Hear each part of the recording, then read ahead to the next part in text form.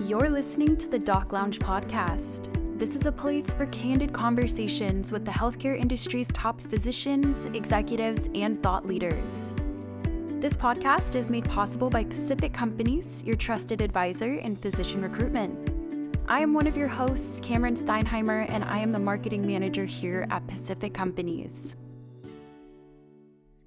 Hello and welcome to the Doc Lounge podcast by Pacific Companies. I'm your host, Stacey Doyle, Senior Director of Marketing.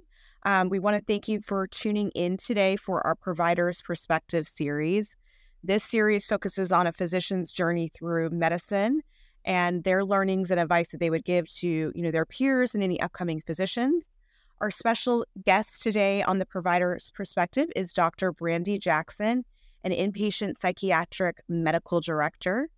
I'm also joined by my co-host today, Ryan Calso. He is the Director of Permanent Physician Recruitment at Pacific Companies. So first, I want to welcome Dr. Jackson. We are so excited to have you with us today. Would love to just give you a minute to tell us a little bit about yourself and your background and how you got into psychiatry. Sure. So thank you so much for having me, first of all. I am actually originally from a small town in Northeast Ohio, and I grew up in a pretty close-knit community. So I became a doctor to serve communities, and I still consider myself a community psychiatrist. Although now I see people from all over the country. I'm mostly focused in inner city areas. I did most of my medical training in Chicago. And more recently, with the help of Ryan, I've moved to the Milwaukee area and I'm working at a hospital there, helping to establish what is one of the largest referral centers for the county of Milwaukee for psychiatric care. Amazing. Well, that is such an impressive background. We're lucky to have you today. And I want to go ahead and that leads into the intro to Ryan. Ryan, tell us a little bit about, your background and as a physician recruiter, and you've been working with Dr. Jackson recently. Yeah, so I've been in physician recruiting for the better half of a decade here, and just kind of fell into this role. I was actually solicited on LinkedIn, and at first I was like, I don't know what that is. I don't think I'm going to do that. 6 months later, I found myself interviewing. I was like, I think I could be pretty good at this, and here we are, half a decade later, and a little over half a decade now, and recruited physicians all over the nation, and absolutely love what I do, making a difference here. But as a physician recruiter, we travel around the nation to these different healthcare systems, such as this one in Milwaukee that Dr. Jackson is talking about. We consult with their CEOs, any board members or decision makers, look over contracts, processes, and really help find them stellar providers like Dr. Jackson to make that difference, because as we know, we're about 120,000 physicians short, especially on the mental health side of things, which we'll get into today, and it's only going to grow. So my experience working with Dr. Jackson, the reason why I wanted her on the show is because she has been my favorite candidate to work with thus far. She has the best personality ever. You'd never think an inpatient psychiatric medical director would have the personality that she does. No offense to other psych medical directors, but she's awesome. So really excited to have her on the show and share some of her experience. Love it. Well, thank you for that intro and background about yourself, Ryan. I would just love to learn a little bit more, Dr. Jackson. Why did you originally kind of get into psychiatry, and what really inspired you to pursue this career? Well, when I entered medical school, I was pretty sure I was going to be a family medicine physician. That was my goal. But then in medical school, you basically rotate through every specialty of medicine. And I found myself really loving to get to know the social lives of my patient and kind of get into their minds more than I cared about the liver numbers and even like what their heart sounded like. I cared about what was going through their hearts and their minds. And so I kind of decided toward the end of medical school to pick this specialty, and I haven't looked back. That's really inspiring. And it's cool that you knew you had the calling, and it said, okay, this is my path. This is where I want to go. And that kind of leads me to thinking, how did you end up then deciding, okay, now I want to kind of focus a little bit more on leadership and become, a director role? That's a wonderful question. I think in hindsight, I always had this interest in leadership. But every time throughout my life and throughout my education that I've taken on any kind of leadership role, it's been pretty reluctantly. It's because I look around and I say, okay, no one really wants to be the student council lead? Okay, I'll do it. I was like the default. And I think things really changed for me. I was a chief resident, which is a key leadership position in psychiatry training. And I really enjoyed pretty much all aspects of that, and working closely to bridge administration with the folks who are on the front line of the work. I always like that. But it was really the pandemic and watching a lot of infrastructure be lost and broken down that caused me to really decide that it was time to step forward, probably decades earlier than I originally envisioned, into more of a leadership role and eventually an executive leadership role. And it's been pretty rewarding. Yeah, I know the pandemic and with COVID, that really just brought to the forefront the needs and really, kind of the lack of providers that we have and really, just that there is a mental health, crisis around our country, and just that the awareness around it wasn't really that high until we, were kind of entered into the pandemic, and then obviously post the pandemic. So I'd love to learn, from you, obviously an expert in the field, really kind of how you have seen that evolve and where you think it's going. Thanks for the question. I'm relatively new out of residency, although I do feel like the pandemic and leading through the pandemic has definitely added some invisible years to my experience. For me, there was always this feeling that I could look to physicians who had been in practice much longer to kind of hold these senior positions, leadership positions, and really show those of us who were a little closer to training kind of the way. And the pandemic caused a lot of stress on the mental health professionals, all of us, not just the physicians, of course, and mental health nurse practitioners, social workers. And a lot of folks have chosen to leave the profession altogether or to find, other ways to practice healing. And so one day I looked up and realized that there were all these empty seats of leadership. And it's that cliche about realizing that you are the person, you are the one who can step forward, no matter how imperfect you may feel or how much there is to learn. And so I've been really lucky to be surrounded by some great mentors in the leadership space that have made it a little bit easier. But for sure, we're in uncharted territory when it comes to the field of mental health, especially public mental health. I'd say you're a pretty good default choice, starting from the beginning to now, Dr. Jackson. I appreciate that. I try to feel that, but it's definitely a challenge every day to make sure that we're leading the public health of really people all across America in the right direction. So I know a lot of leaders, we are doing our best, but it's a tough time. Yeah. Yeah, and I think that's interesting. A lot of times until you're kind of put at that point where, okay, should I raise my hand? Am I qualified? Obviously you are, qualified and you have a passion for it.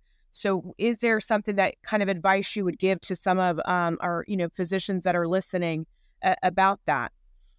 I would say to feel the fear and do it anyway. One of the things that's great about meeting Ryan and working with Ryan is that he really opened my eyes to all the different opportunities that are out there for folks who are willing to step forward into leadership positions.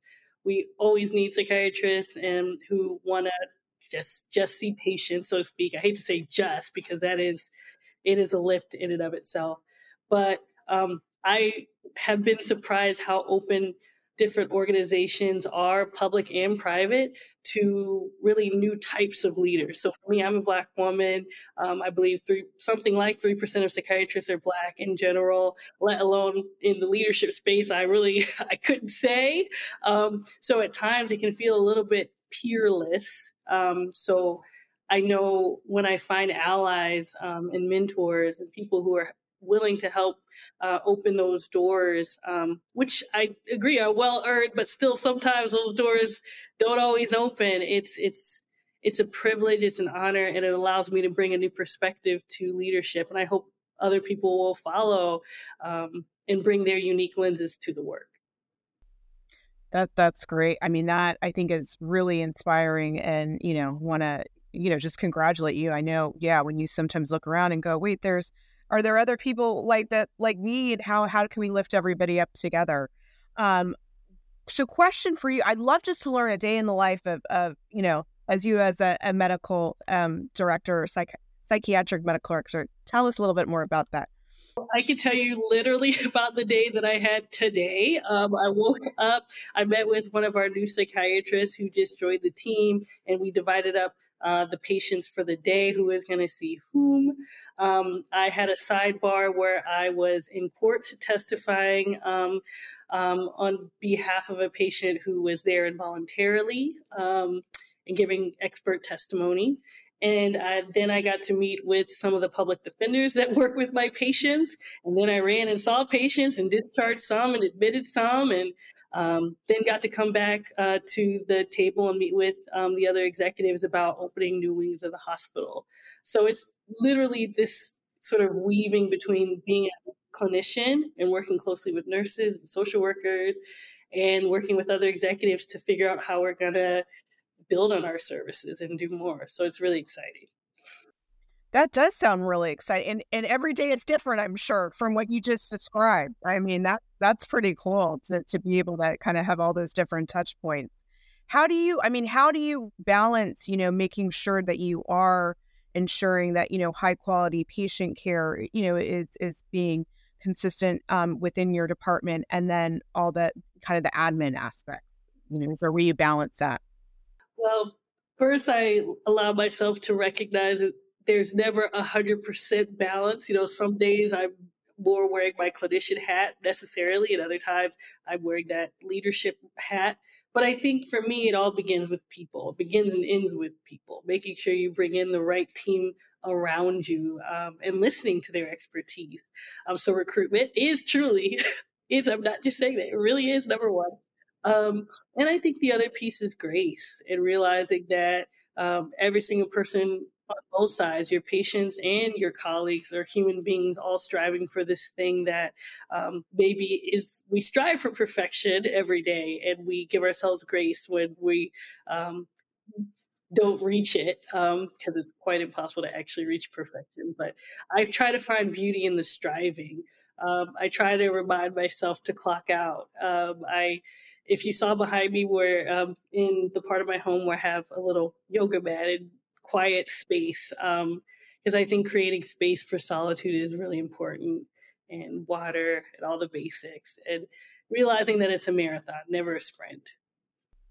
That's so well said. And I think burnout, is such a topic that is starting to become, at least we're talking about it more, and really prioritizing self-care. And that's exactly what you just said. You're prioritizing it for yourself and for your team, which I think is really important. I'd love to hear from both of you, from your perspective, obviously as, a doctor and medical director, and then from Ryan's perspective, because I know he is, an advocate and very much in this space about mental health awareness. Just kind of, what do you think people should know out there? Just, we have some, just laymen in our audience that also listen that are, on the medical side. Tell us a little bit more about, what you'd like to get out there from a messaging standpoint. I think for me, especially the helpers out there can sometimes forget that self-compassion piece. But I try to remind myself that you can only offer the compassion to others that you've cultivated for yourself, that you can only offer the space to others that you've given to yourself, and the peace that you've given to yourself. So I think if I could, urge everyone never to think of taking time for yourself as a selfish act. And it is actually the only way that you can continue to give and show up in your fullness. Yeah, I couldn't agree more with that. That's for sure. From personal experience and watching other people go through it, you definitely have to find a way to, meditate. And people think of meditating like the cross your legs Buddhist style, but that's not always what it means. It could be laying down for 10 minutes. It could be breathing exercises. It could be going to the gym. It could be having a heart-to-heart conversation with somebody. It could be whatever you need it to be, whatever centers you and brings you back to yourself and kind of puts you in that fluid state. One thing I do want a lot of people to be aware of is that you're not the only ones. About 33% of adults in June of 2022 were reported symptoms of depression and anxiety. There's a massive shortage of psychiatrists right now. So I think we're going to see a massive shift move more towards delegation from doctors like Dr. Jackson to psychiatric mental health nurse practitioners and these different AI and telehealth platforms. So, what we're seeing right now is we're actually seeing an increase of people applying for psychiatry residency. But one of the faults, I think, in our system is that the slots don't exist. So, it's been really challenging in that fact because it's risen 21% in recent years, but there's usually twice as many applicants as slots for them. So we're going to continue seeing that shift.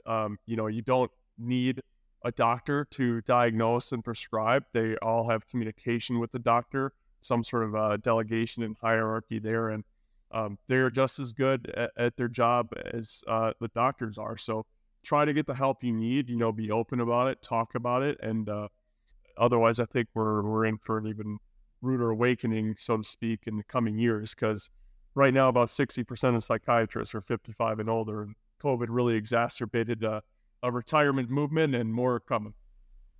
Interesting. Yeah, I did those stats are really, that kind of makes you really aware of the situation and what we have to face moving forward. And Ryan, that was really insightful on the residency side as well. Some good stats there and information. What do you, Dr. Jackson, do you think, with these telehealth platforms and telepsychiatry, is that something that you're seeing more, or is that, for a lot of what you're talking about, it's more, I'm assuming in person? Yes. I definitely see a rise in psychiatrists working on the telehealth platforms. And even compared to just a few years ago, looking at the job market, there's so many postings for folks like me to be able to work and see patients without ever leaving our homes.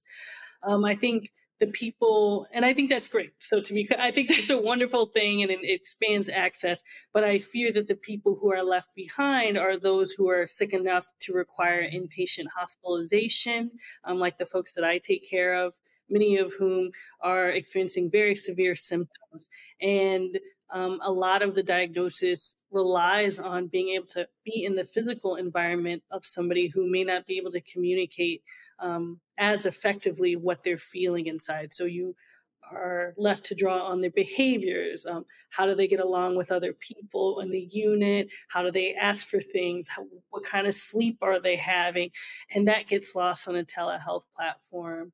But what Ryan said is true, that the numbers are real. And so I think as a field, psychiatry is being called to level up, to really think hard about how psychiatrists are placed and used within organizations.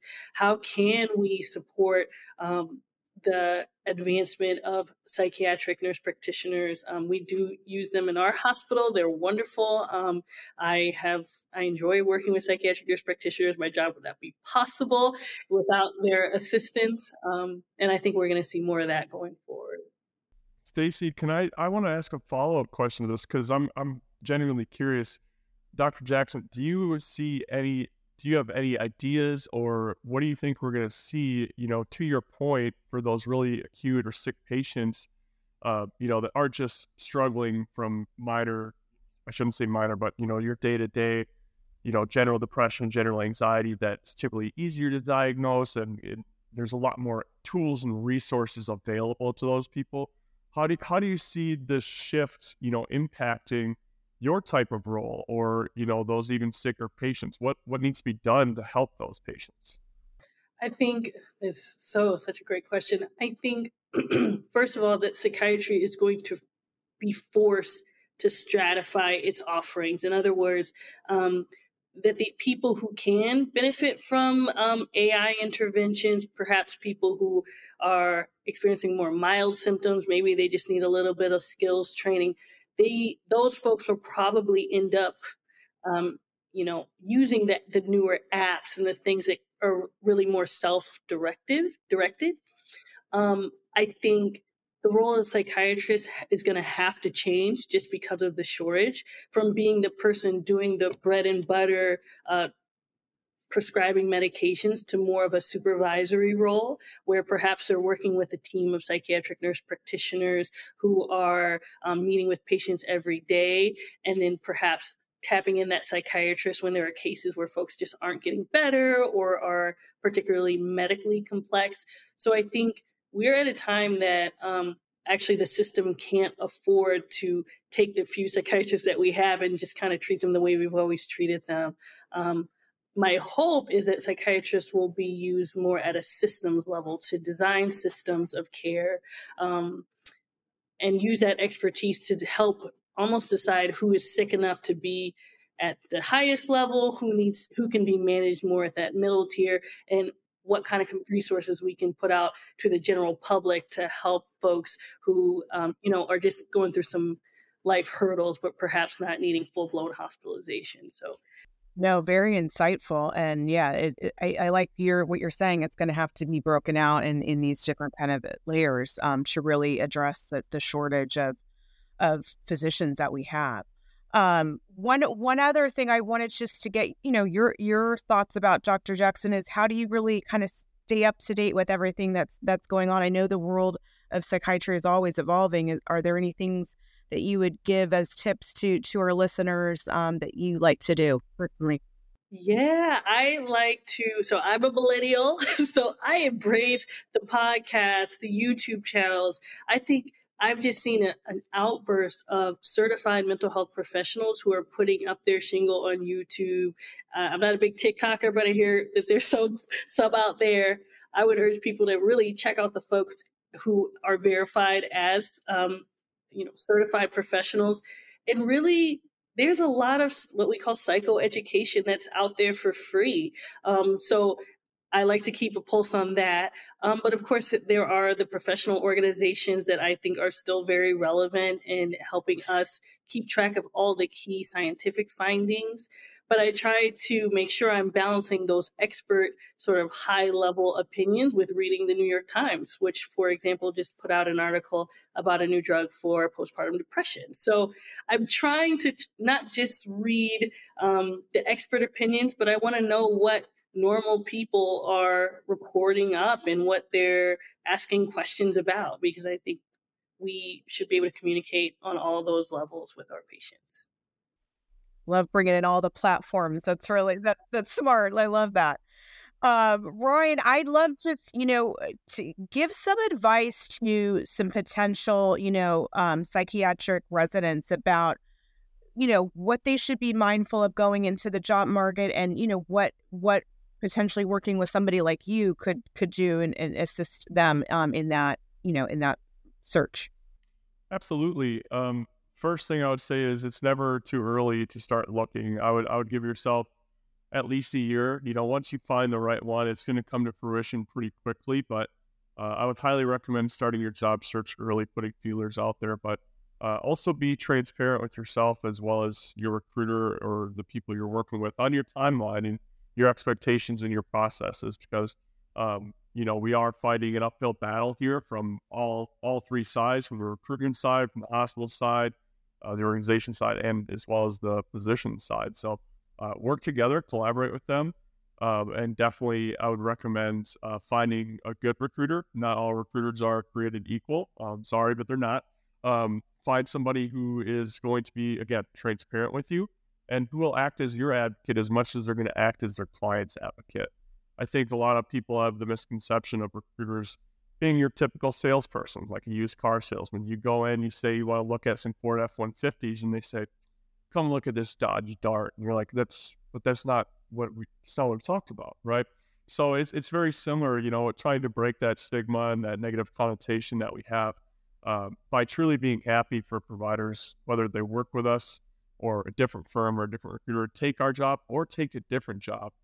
Having that mindset and that service mindset, that genuine curiosity to help people is what a good recruiter is going to look like. So I think something they should look for in terms of the job market is, again, transparency. If the system can't be transparent on how you're going to get paid, what you're getting paid, what the breakdown is going to look like, what your responsibilities look like, what their strategic initiatives look like in growth and scaling over the next couple of years, opening new hospital wings, hiring PMHMPs underneath you. If they can't be transparent with you on all of that stuff, it might be a little bit of a red flag. Either they don't have it or they're not willing to share it, which often speaks to their culture. You can always look at leapfrog ratings. Leapfrog ratings are a great way to look into a hospital system to see where they stand in patient care, continuity, patient access. Asking those difficult questions that you might be afraid to hear the answer to, and they might be of disservice to you, but you want to know them up front. Otherwise, it's going to bite you in the butt on the back end. But I think that answers your question. I've got a lot more that I could say, but yeah, those are my tips and tricks. I think that's super helpful. And hopefully, our listeners will really hear your advice on some of those things that are important when they're getting into the market. Anything else, you guys have noticed just in terms of the areas that you're working, Ryan, you probably see this more. Is there more demand, obviously, in certain areas versus others? And I think Dr. Jackson, you're talking about your new role is an area that really needs, someone like you, and they're so lucky to have you. So just tell us a little bit more about that. Well, I want to give kudos to Ryan. I have to, because I came to him and I fully identified as a community psychiatrist, and I've ended up at a private hospital that works very closely with community. And so I would say my advice to anyone who's beginning their search is to be crystal clear about who you are inside and what drives you and what you're looking for, but balance that with an open-mindedness. And as Ryan said, finding the right recruiter to work with is absolutely game-changing. There were times in the search where I would say, well, what about this? And Ryan would say, he would just remind me of the values that I shared with him in the beginning. And I just thought it was so helpful to keep me focused on the end goals that I had laid out. Because the fact is, there's a lot of places that will hire a psychiatrist right now. So we're lucky that it is sort of the market of the psychiatrist to set the terms, but that can be a double-edged sword if you don't really know yourself and you're not focused in on what you want and what will make you happy. So recruiters really can be that help that you need. No doubt. Thank you. Just conversely on that, you got to be true with your candidates too. You got to listen to them.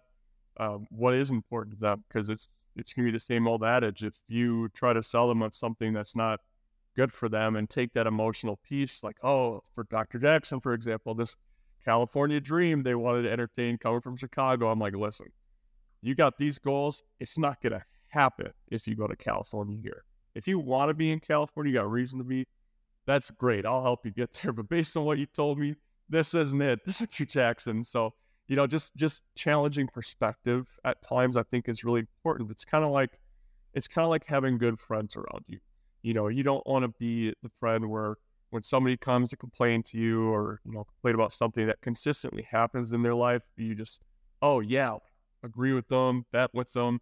No, that's not being a good friend. It's saying, hey, I think you should try this, or have you thought about it this way? It's challenging perspective. And when you can ask those tough questions, not only with your friends, but in your professional life as well, I think you're going to see yourself go a lot farther and be able to help a lot more people. As far as big trends we currently see, all of them, it's going to get worse and worse and worse. Unfortunately, our healthcare system is a lot bit flawed. But I think, a few years ago, radiology wasn't even at the top of the list. And I think the last couple of years, it's been number one or number two. We're going to see that with psychiatry. It's one of those industries where it's a little too late. It's when they need the help, they need it now. And we should have been thinking about it 3, 4, or 5 years ago. And kind of, we can't see the future, but trying to be a visionary at least. But I guarantee you psychiatry is going to become the number one need within the next 5 years, if not sooner. But everywhere is crucial. I mean, I see these small anesthesiology groups getting swallowed up by big corporations right now, and every single one of them can't hire or retain someone to save their life because CRNAs are in such high demand right now. They can go work per diem or locum tenens and travel the country, make $200,000 more than they're going to make in a permanent role, and experience life. So then the anesthesiologists are stuck covering all of these shifts. The culture and the continuity of the system stinks. They're burnt out. They end up leaving, and it's just this massive exchange of stress, kind of a mass state of psychosis like we experienced in COVID. So, but no, there's trends everywhere, but psychiatry is at the top of my list, and it means a lot to me. But anytime that you can find a stellar provider and put them in a place that's not only conducive for the community, but conducive for them, their family, and their goals, that's when you really get to make a difference. And that's what I'm most excited about. Well, thank you so much. I want to thank Dr. Jackson, for being on today, and Ryan for all of your insight, all of your time. This is such an important topic and such an important role that you play in our communities. And I'm just so glad that Ryan and you were able to work together, and you're really loving your new role. So I'm really, really excited. Thank you guys both for your time. Thank you. Yeah. Thanks, Stacy. Thanks, Dr. Jackson. Thank you so much. Great to see you. Thank you to all of our listeners. If you would like to be notified when new episodes air, make sure to hit that subscribe button. And a big thank you to Pacific Companies. Without you guys, this podcast would not be possible. If you would like to be a guest, please go to www.pacificcompanies.com. Thank you.